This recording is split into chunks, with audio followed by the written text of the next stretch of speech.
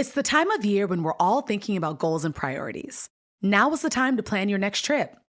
Whatever kind of travel fills you up, whether it's lounging on the beach, connecting with family and friends, or going on a foreign adventure, Expedia has the tools you need to plan a great trip. Download the Expedia app or visit Expedia.com to start planning. You do need to be a One-Key member to use price tracking. Signing up is easy and free. Expedia, made to travel. Building a portfolio with Fidelity Basket Portfolios is kind of like making a sandwich. It's as simple as picking your stocks and ETFs, sort of like your meats and other toppings, and managing it as one big, juicy investment. Now that's pretty good.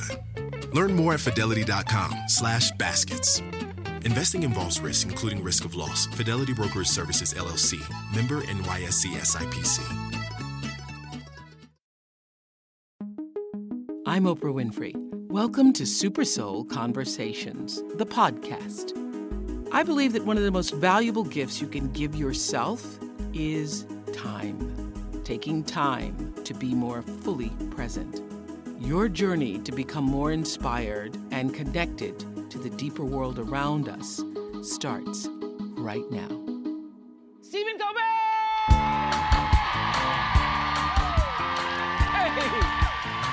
Hey! Thank you. Thank you. Hey. Thanks for saying yes. Thank you very much. Oh. Thanks for saying yes. I did not think would say yes. I can't say no. Yes, I thought you were gonna, You don't say no to O? I was thank so you. excited. And it's been 6 years since I've sat down for an interview that you're conducting. Yes. I miss it. Yes, I came down to your home and did that. But this is the interesting thing. When you're doing a daily show, I understand that it's kind of hard to take a break in the middle of that day. No, you don't even leave to have lunch. You don't leave your desk you at don't all. leave your desk No. at all.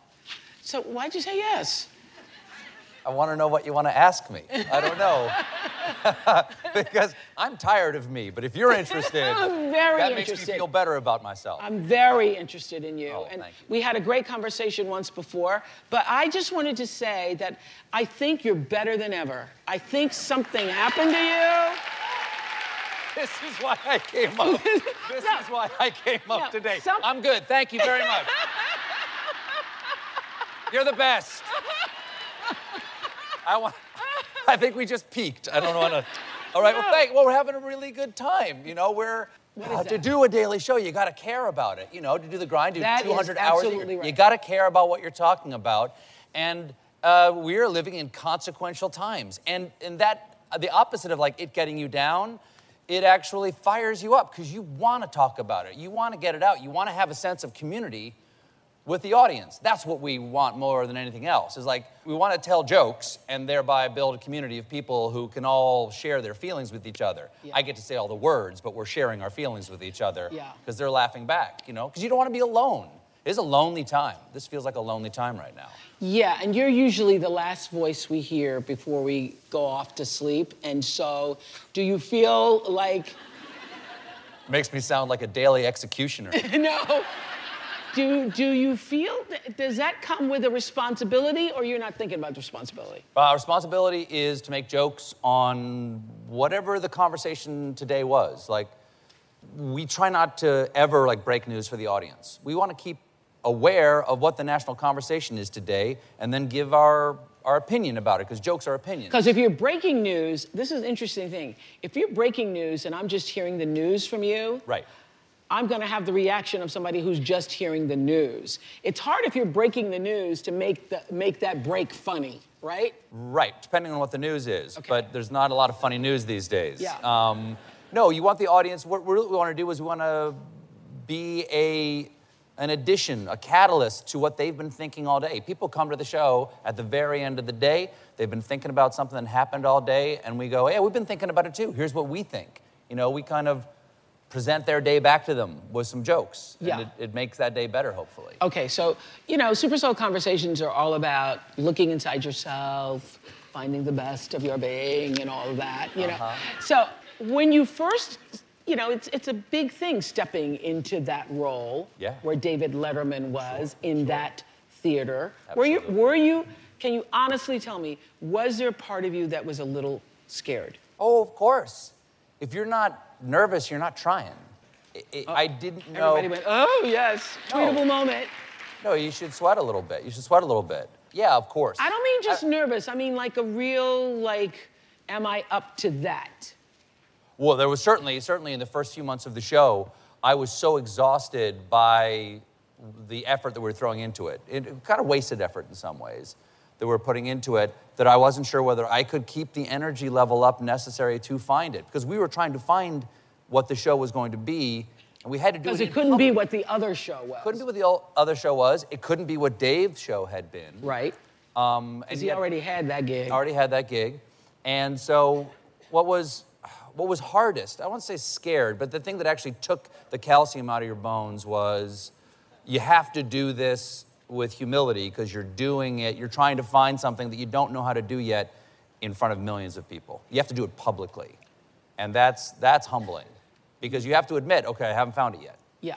And so the thing about it, for those of you who don't have public jobs, the thing about when you have a public job and you're trying to find it, every mistake you made is a public mistake. Right. Right. So you make an error, everybody else knows it. There's no rehearsal. Yes. People are always seeing your first attempt at that thing. Yeah. So do you think that you found your stride after the 2016 election? Do you think you found it? I think we found it internally. I think we found it before the election actually happened, during the election, because we had, you know my executive producer, Chris Lick. I love Chris Chris Lick. came over from CBS this morning because we didn't have a showrunner. I was the showrunner, which was not a great idea because I'm a control freak. And if you let me, I will touch everything on the show. Everything I'm allowed to. And... Very good. With permission. With yes. permission, with exactly, permission, with consent. Yes. And Chris came in and he says, well, you're really good at this thing. You're really great about making jokes about what just happened today. Just do that, and I'll take everything else off your plate. That was in April of 2016, and so we did that, and we figured out how fast can we do that. And to do that, we did live shows. I think we did 15 live shows. I actually think Chris Lick, you all don't know Chris Lick, so I'm just going to say this. I think there's a little bit of genius producer in him. Oh, yeah, without a doubt. Without a doubt, because he actually had the idea also for, first of all, he found Morning Joe, that idea. Created Morning Joe. Created Morning Joe. And the new CBS This Morning. And then the new CBS This Morning, and he had the idea for Gail to go on that show with Charlie. And when Gail first said to me she was going to do that, I said, that is the worst idea I ever heard. What makes you think that show's going to work? And she goes, well, Chris said, and he was absolutely right, absolutely right. Well, I immediately thought that he was a good idea. Yeah. You did. I immediately thought it was a good idea because I'm running a morning show. I think is a lot like running a nightly show. Yeah. You know, it's the grind. The thing about doing one of these shows that it's hard to explain is, I love doing the show for the audience. You know, 51% of my joy is what you see. Yes. 49% of the joy is what did it take to get there. That's the process. I love process. You know, I love seeing how things are put together. That's why I love cooking shows. I love Chopped because, like, you know, 3 secret ingredients that you don't get to see till you start cooking. At the end of it, you have to have a meal. That's what every day is like on a nightly comedy show. These are the 3 stories. Those are your 3 ingredients that you didn't find out till you walked in that morning, and you have to make a meal for the audience that night. You have to curate it. You have to cook this thing up for them, and that requires a very tight process. You need to know how to do, everyone needs to know how to do their job, stay in their lane, and he made that happen for us so that we were ready for Donald Trump to happen, because if we hadn't done that work, you know, if we hadn't done all those live shows, if we hadn't seen how fast we could cook, then we wouldn't have been ready for a president who changes the news every 15 minutes. Yeah. And that's not an exaggeration. He changes the news every 15 minutes. Aren't you amazed at how the country has become kind of obsessed about it, though? I'm amazed at the speed. I'm not amazed with the obsession, because he, A, wants the attention, knows how to get it. He's a very good showman, and everything he does is of consequence. He is the most important man on the planet. So we should be amazed. Yeah. And so, I don't want to spend our great time here just talking about Trump, but I will say that Every time he does something, do you all, as a team, you get together, you sit and you talk, you think, how are we gonna use this? Well, we're never not together. You're never we're not always, together. Yeah. We're always together. Yeah, listen, we all follow his Twitter feed. Yeah.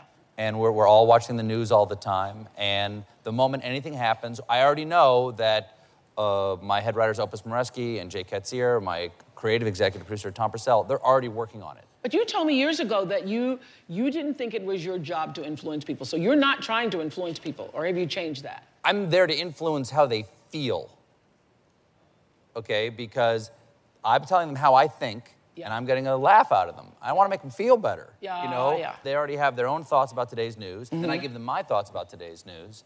And then hopefully the best thing I can do is make them feel better about it. Make them not be afraid. That's what my goal is, to make the audience not be afraid.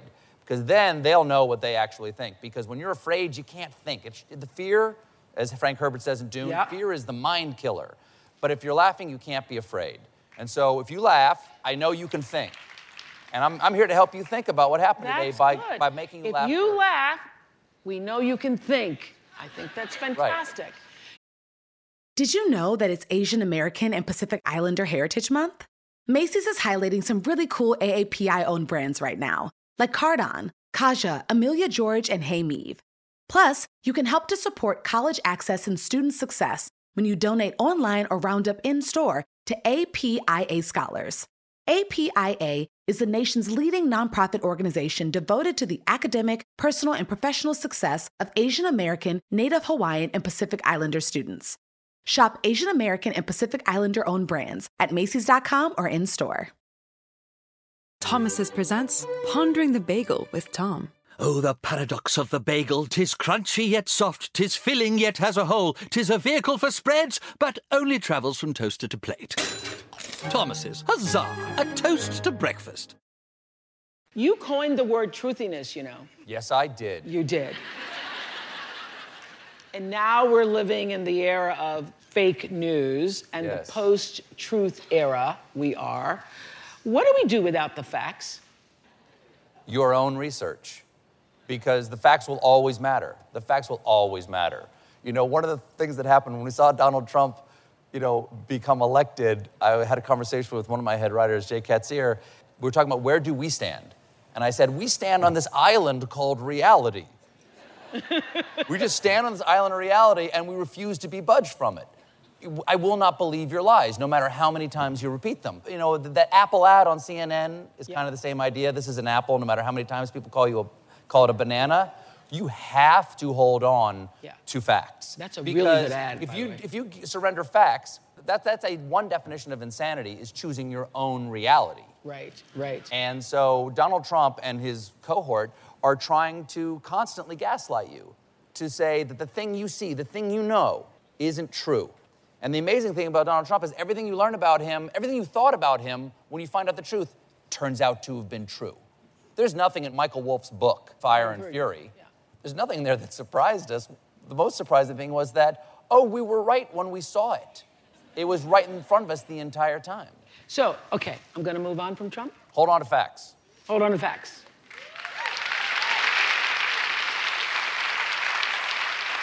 You do a daily show. You're the #1 late night show. Thank you very much. Yes. On television. Your name is on the side of the building. It is. Yes, it is. How do you keep that ego in check? Wow. That assumes that I do.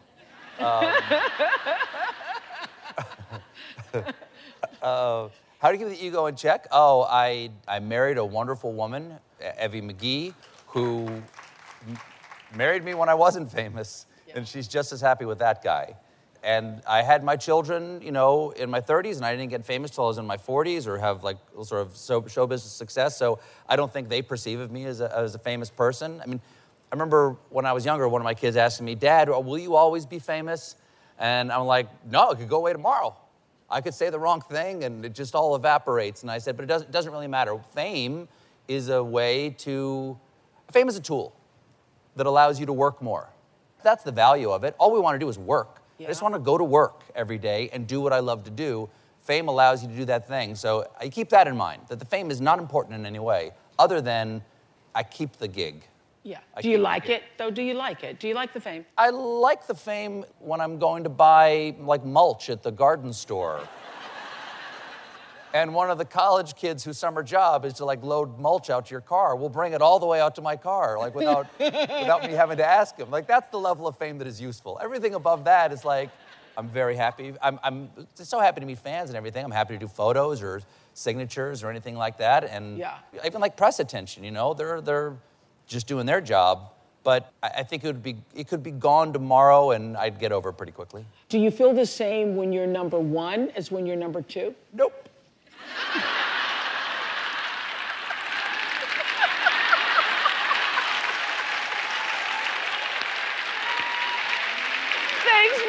Thanks for being truthful about it. That's right. You just don't, do you?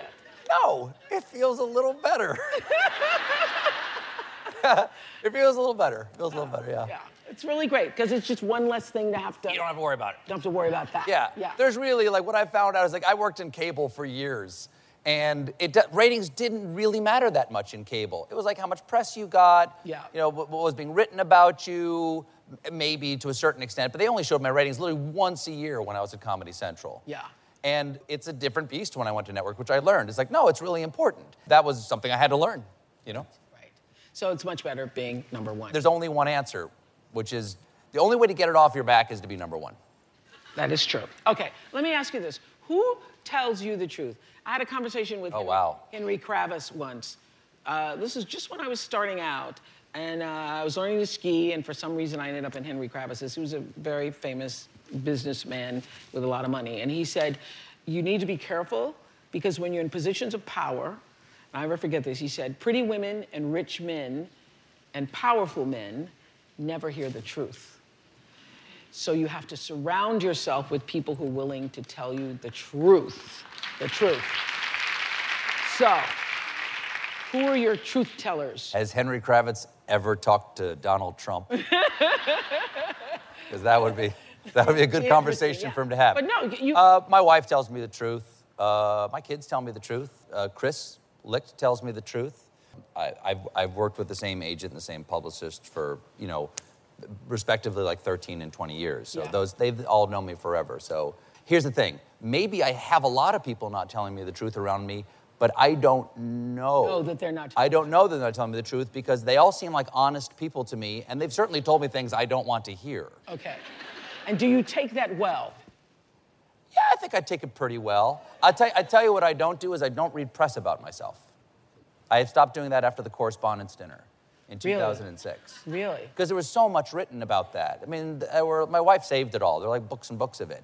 And I read one good review and one bad review, and I'm like, all right, that's fine. That's enough. But because you can't win, because if you read press about yourself, I know I will, I'm self-reflective enough that I'll take that criticism and internalize it and then never let it go. I'll always be thinking about the way I do things. And it's like, you can't think about thinking. You can't think about breathing. You'll choke on your own tongue. So I just do my best, and then people tell me like, hey, things are good. Well, and the other thing is, if you believe the positive, you also have to believe the negative. So that's a good reason not to. Twitter is dangerous in that regard. Yes. Yeah. So with all the anger and the chaos and the division that we're experiencing, I still have a sense that what people are really looking for, are searching for, is connection and some form of meaning and discernment. And you seem to be a voice of discernment. From all the noise, do you feel that from your audience, that you're sort of the discerner, you're sort of the filter, trying to give us a perspective on what all of the news is saying? Yeah, I think so. I think a little bit so. I think it's part of the job is to, again, what happened in the news today? What have people been talking about all day long that you've seen on your Twitter feed, you've seen online, you've seen in the news, you've read in the papers? Which of those do we think are actually the important stories? Which of the ones affected us when we saw them? And what did we think about them?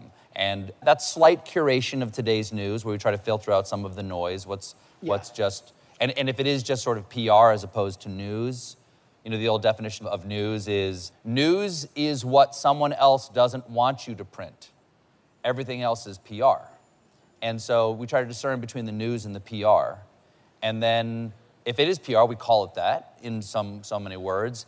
But then when we talk about the news that people have been thinking about all day, what we're really, as I said before, trying to do is just establish a sense of connection and community, to say to the people out there, and this goes back to like there are such things as facts, to say, hey, that thing you're thinking, you're not crazy to think it. Don't let people tell you that the world is not the way you perceive it, because there are objective truths, there are objective reality, and we are presently living in an administration that wants to convince you that you're crazy. And so the sense of community is you're not crazy. What you think is happening is. So do you feel that, I've sensed this from your show, do you feel that a voice such as yours and other, people who have these platforms are more central than ever, that your role has been elevated to something more than being, the late night comedian? I don't know if it's been elevated. That's up for the audience to perceive. It's all in the audience's eyes. But like, I had a friend who once said, you can't say you don't influence people. Yeah. Because that's up for them, the audience, to say. You can't take away if you are influencing them. So that's fine if people feel that there's some elevated level to what we do. But we're still using the same tools, and we still have the same objective, which is to make comedy about something that we care about.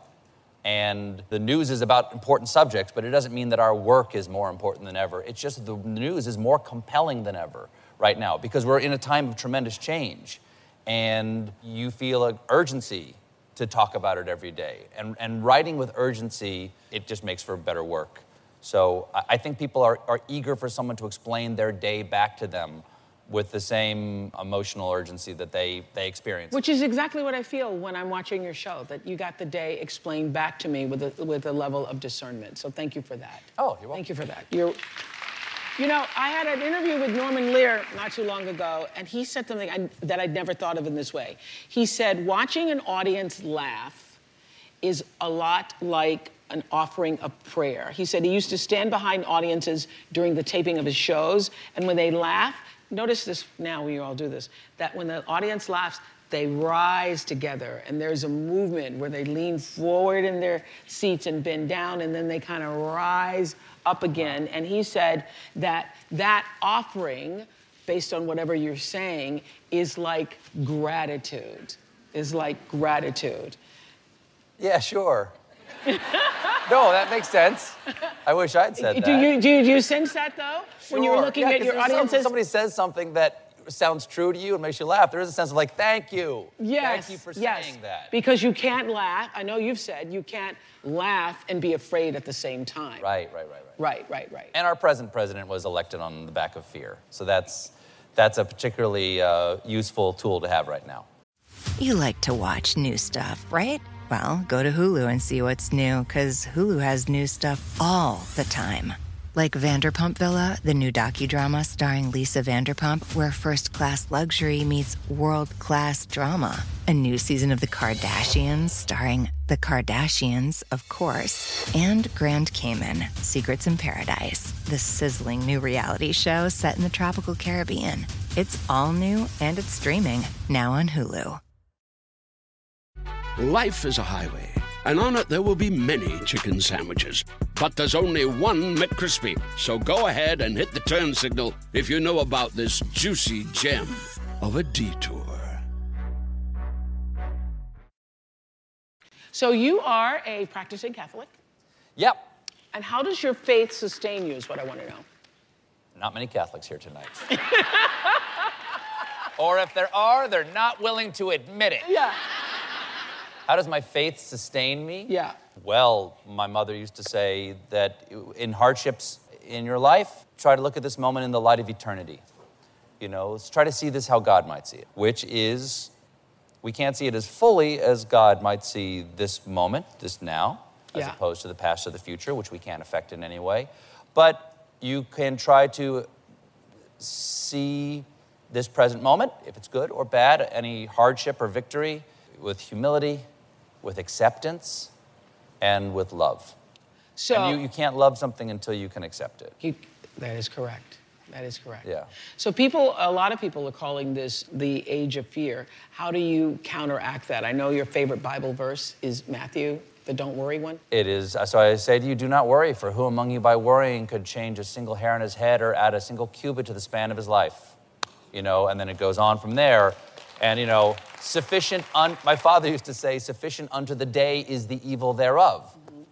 Tomorrow will worry about itself. I was a young man, actually, walking down the street in Chicago. It was a very, very cold day, as common in Chicago, and there were Gideons giving out Bibles.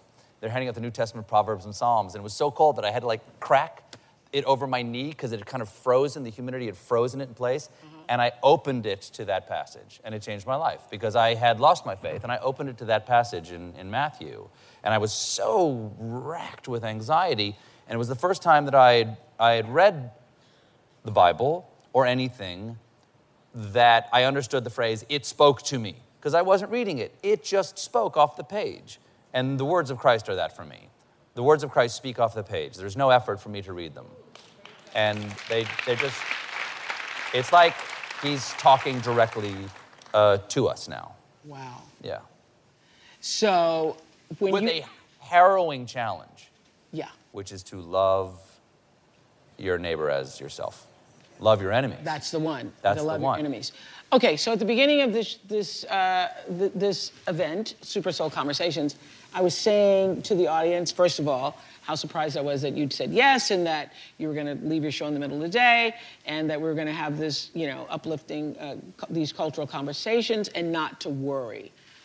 So in the privacy of your own heart, if you would open it up a little bit and share with us, are you more afraid for this country right now or more hopeful for this country right now? I'm always hopeful for this country because See, I told you it's going to be all right. No, our country remains the last best hope of mankind. And it is already great. This is a great country.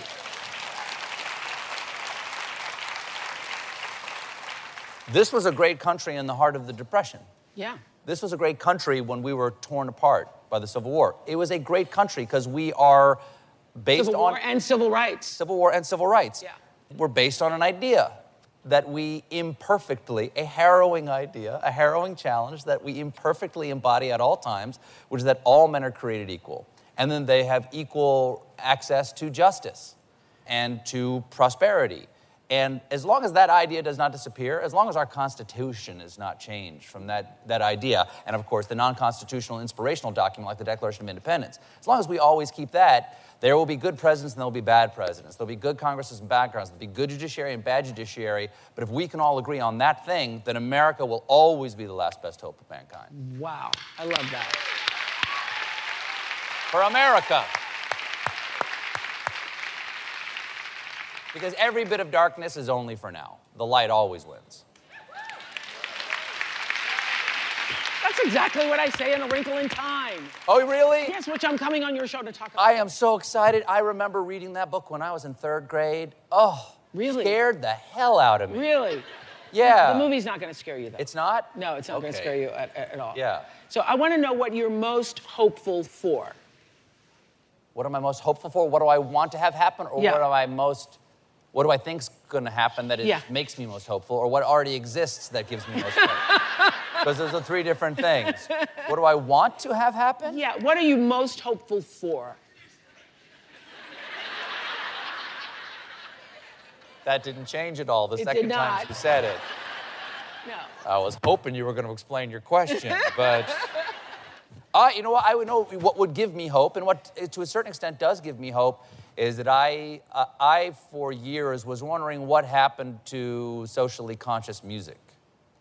And I missed songs like, top 40 songs, like, come on, people now, smile on each other, everybody get together, try to love one another right now. That love is not a bad word, that we can say love, or I love you, or love is the every only God. Like, to say that love is the most important thing, and to mean it without embarrassment. I mean, 6 months before my show started, Spike Jonze, the great director and pretty good actor too, he came by, he just said, do you need any help starting your show? And I'm like, I'm sure, let's talk. So he just came by and he interviewed me 6 months before my show went on the air about what I wanted the show to be. And after we've been on the air for a while, and he actually sent it to me this past year, he sent those notes back to me to say, I want to remind you what your intention was.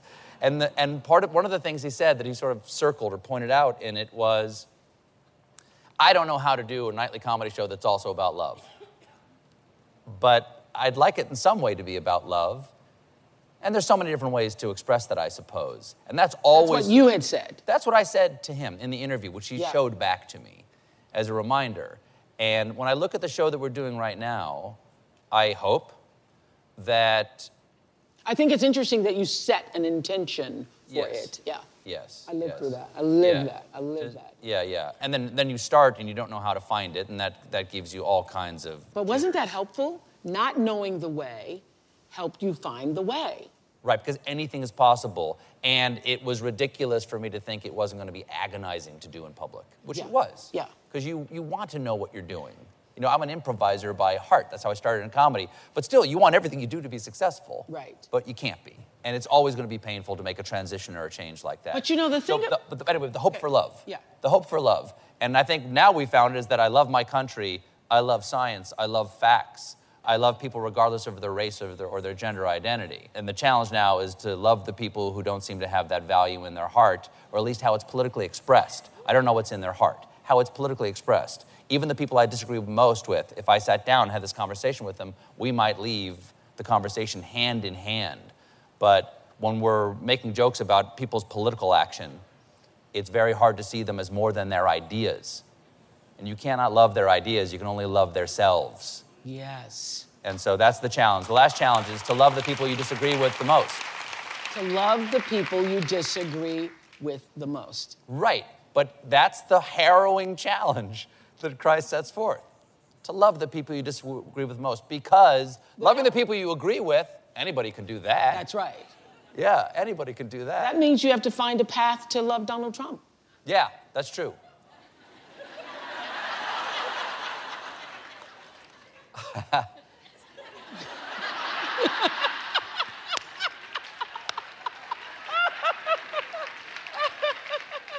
I didn't say I was a good Catholic.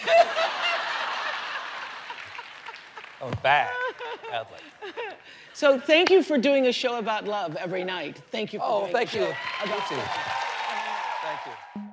I'm Oprah Winfrey, and you've been listening to Super Soul Conversations, the podcast. You can follow Super Soul on Instagram, Twitter, and Facebook. If you haven't yet, go to Apple Podcasts and subscribe, rate, and review this podcast.